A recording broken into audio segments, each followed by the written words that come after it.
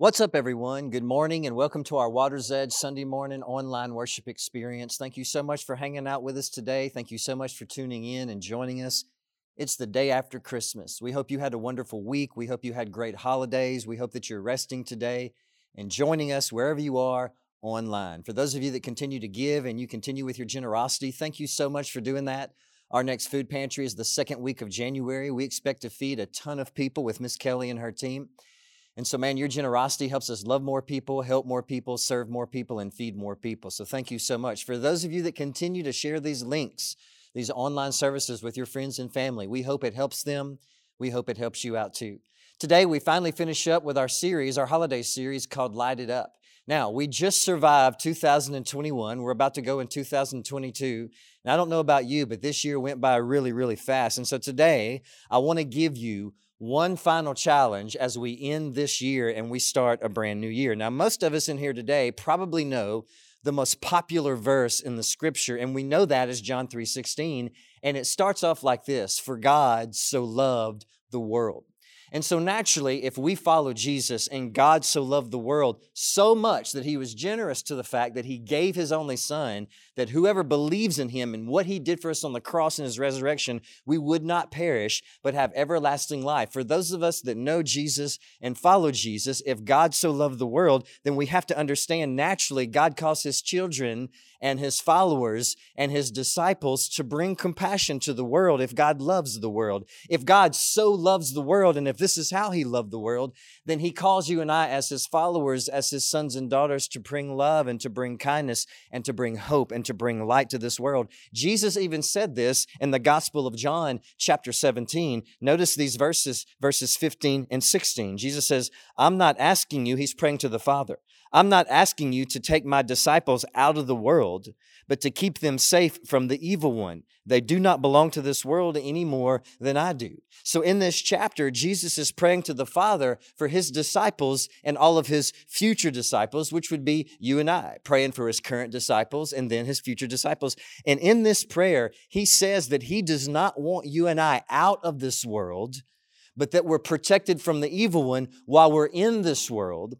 But while we're in this world, we're different from this world, so this world can have a curiosity about our faith and about Jesus Christ. Our life as we follow Jesus, even though we're in the world, should be a little bit different to the world and peculiar to the world and strange to the world. But what does that mean for you and I to be different and peculiar from this world? I heard about that my entire life growing up in church, that as Christians, that we're not worldly and we're not like this world and we try to be holy and godly. But what does that mean? Well, first, let me tell you what it does not mean. It does not mean that our life is more valuable than those who don't follow Jesus. It does not mean that our life is more important, filled with less issues, filled with less problems, filled with less relationship issues, filled with less mistakes or failures or temptations than those who don't follow Jesus. And if you want your life to get better, and if you want your life to be as good as ours, then come to our church. That is not what being different from the world means. No, that's not what Jesus meant at all. And so today I want to talk to you about what Jesus actually meant when he called you and I to be different from the world. Now, Christmas and New Year's for me every year is busy, busy, busy. Man, it's a rat race. It's almost so busy that I just cannot wait sometimes for it to be over. We have family events, we have Christmas events, we have church events, we have community events, we have all kind of things. And so most of the time, Christmas night, usually we all get home around 8 o'clock, and I usually just sort of think to myself, man, I'm glad all of these events are over. And then I usually start thinking about how many people that our church has helped through the holiday seasons, and it starts to encourage my heart again. And it just makes me realize that in the center of exhaustion and peace, you can see what God is doing. And we really have an amazing church because our church always steps up during this time to help people. And honestly, we didn't start the Water's Edge over, 13 or so years ago, 14 or so years ago to prove a point, because the world was evil. And we had the best church. We wanted to have a safe place for you and I to hide away from the world. No, we started the Water's Edge to help people and to love people and to serve people and to welcome people and to accept people and to reach out to people. And that's something that we're always going to do. But when Jesus said that we're in this world, but we don't belong to this world, what in the world does that mean? Now, let's notice another very familiar verse. These are the words of Jesus. Matthew chapter 16, verse 24. If you're still with me, say, I'm still with you. Then Jesus said to his disciples, if any one of you wants to be my follower, you must give up your own way, deny your own life, take up your cross, and follow me.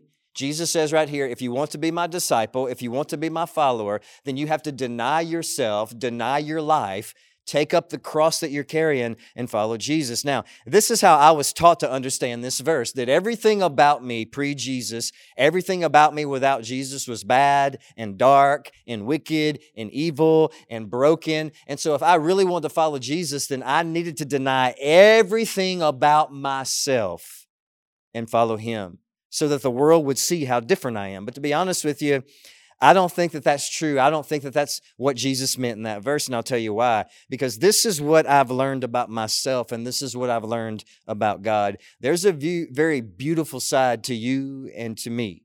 There's a very beautiful side to your life and to my life, and then there's a darker side to your life and to my life.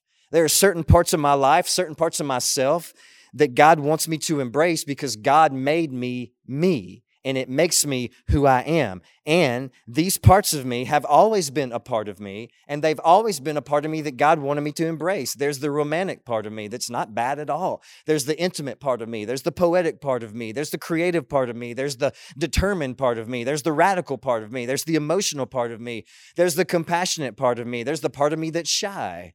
And Jesus does not want me to deny these parts of me because this is what makes me, me, and God made me to be me. But then there's a darker, uglier side to you and to me. There's the bitter side of me. There's the revengeful side of me. There's the selfish and the prideful side of me. There's the lazy and the negative and the impatient side of me. So when Jesus says to deny yourself, this is the part of yourself that he's talking about that we should deny. And the reason why is because this is the part of me that can create pain in this world. If it's true, for God so loved the world, and I'm his child, then as I go out into the world, my life should bring healing to the world and not pain to the world. And there's a part of me that can bring love and healing to the world, but there's also a part of you and me that can bring pain to this world. This is a part of yourself that Jesus was talking about. And the reason why is because this is a part of me that can create pain, especially for other people. So notice this. Remember this today. It's difficult for this world to find our faith compelling if our life is causing other people pain. So not every part of you needs to be denied, but on the flip side of that, not every part of you needs to be justified or embraced either. So the question is, again, what should make our life compelling in this world? What, as Christians, should cause this world to see you and I as different and strange and peculiar? Well, let's make this simple. Someone is considered different or peculiar when they, and notice this today, if you're still with me, say I'm still with you. Someone is considered peculiar when they do something or they act and react in such a way that's completely unexpected. When Jesus was dying on the cross, this is what was so peculiar about that. As he was nailed to wood after being brutally tortured and beaten, the first thing out of his mouth was unexpected. Father, forgive the people that have hurt me. They don't know what they're doing. What would have been expected was get them. Revenge, anger, they hurt me. But someone considers someone else different and peculiar when you react in a way that they wouldn't react. And Jesus reacted in a way that was very, very unexpected. He reacted with forgiveness. Very, very different. When people hurt you, you're expected to hurt them back, fight back. Get angry, get bitter, get revenge, lose your cool. But notice what Jesus says to do instead. Luke chapter 23, verse 34. Jesus said, Father, forgive them, for they don't know what they're doing. The prayer of Jesus, the very people that brutalized him, the prayer of Jesus was so different and strange and unexpected that it caused people to have curiosity about who God was. It's a shocking and compelling act of love when you offer forgiveness to people who probably don't deserve it. Now, let's bring this back to real life for just a few moments. Sometimes people hurt us, and sometimes you and I can hurt other people, and sometimes people can hurt us over and over and over again, and sometimes we can hurt other people over and over and over again. And when this happens, the last thing any of us want to think about is forgiveness. And if we're reacting in a way that's unexpected or that brings glory to God.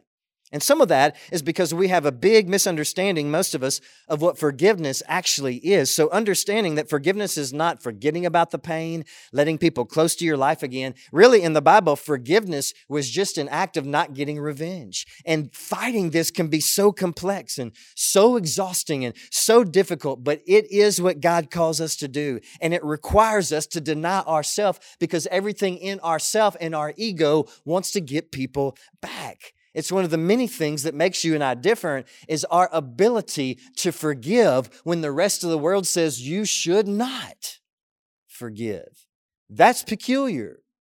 That creates curiosity. And so notice this today. If you're still with me, say I'm still with you. The unexpected act of forgiveness is always driven by love. We love God, and so we forgive. We love other people, and so we forgive.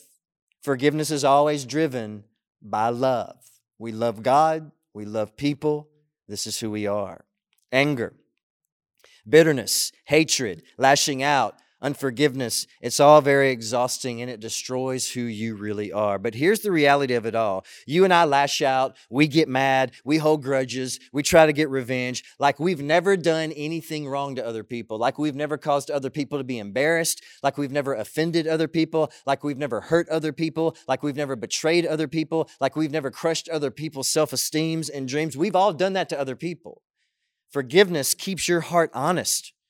Forgiving other people, showing other people grace when they've hurt you is the best indicator that you understand and see your own imperfections.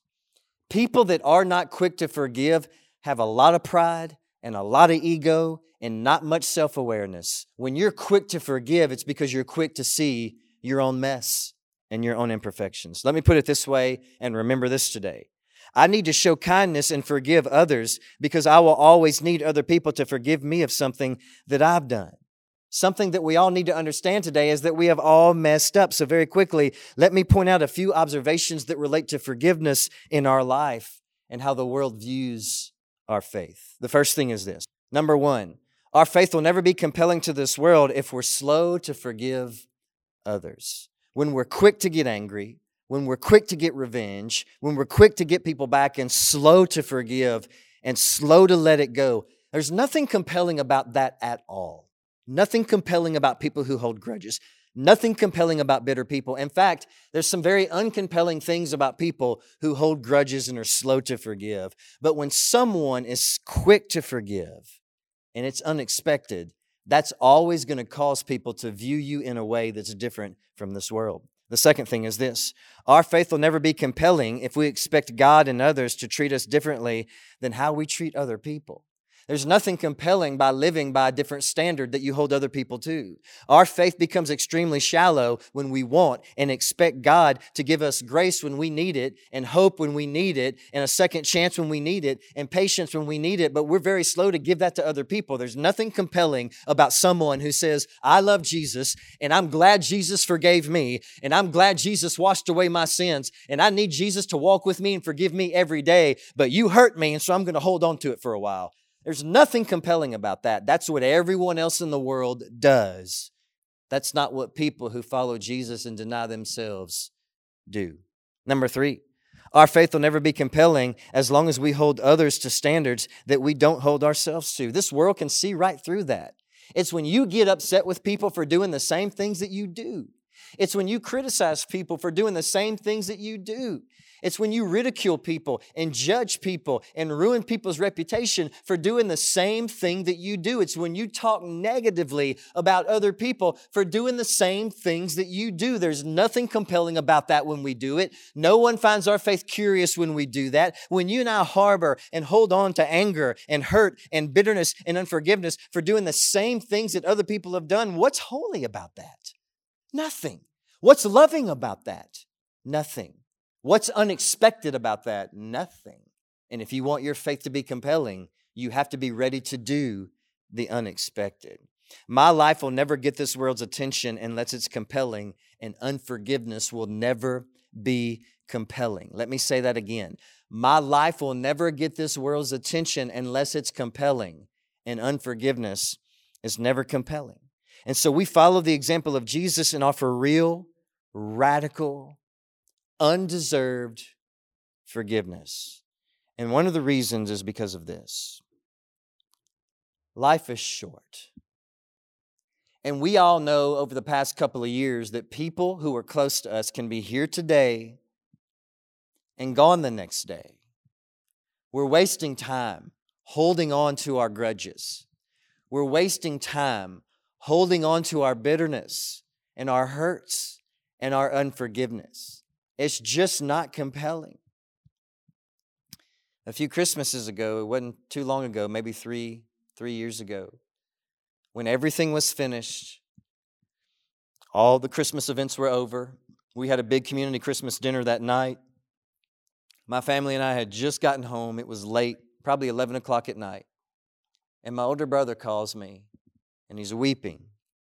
And he can hardly talk, but he's trying to tell me that my older cousin, whom we all dearly loved, his name was Scott, we were closer to him than brothers, had passed away on Christmas night. Young man, he had some struggles in his life. We all loved him dearly. And he passed away on Christmas night.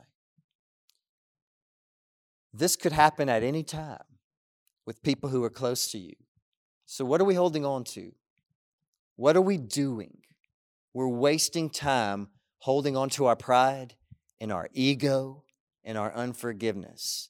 If we want this world to pay attention, we have to do what's unexpected. And love and forgiveness is always unexpected. Thank you so much for hanging out with us today. Thank you so much for tuning in and joining us today. We love you. We hope you have a great, great new year, and we hope to see you back next Sunday.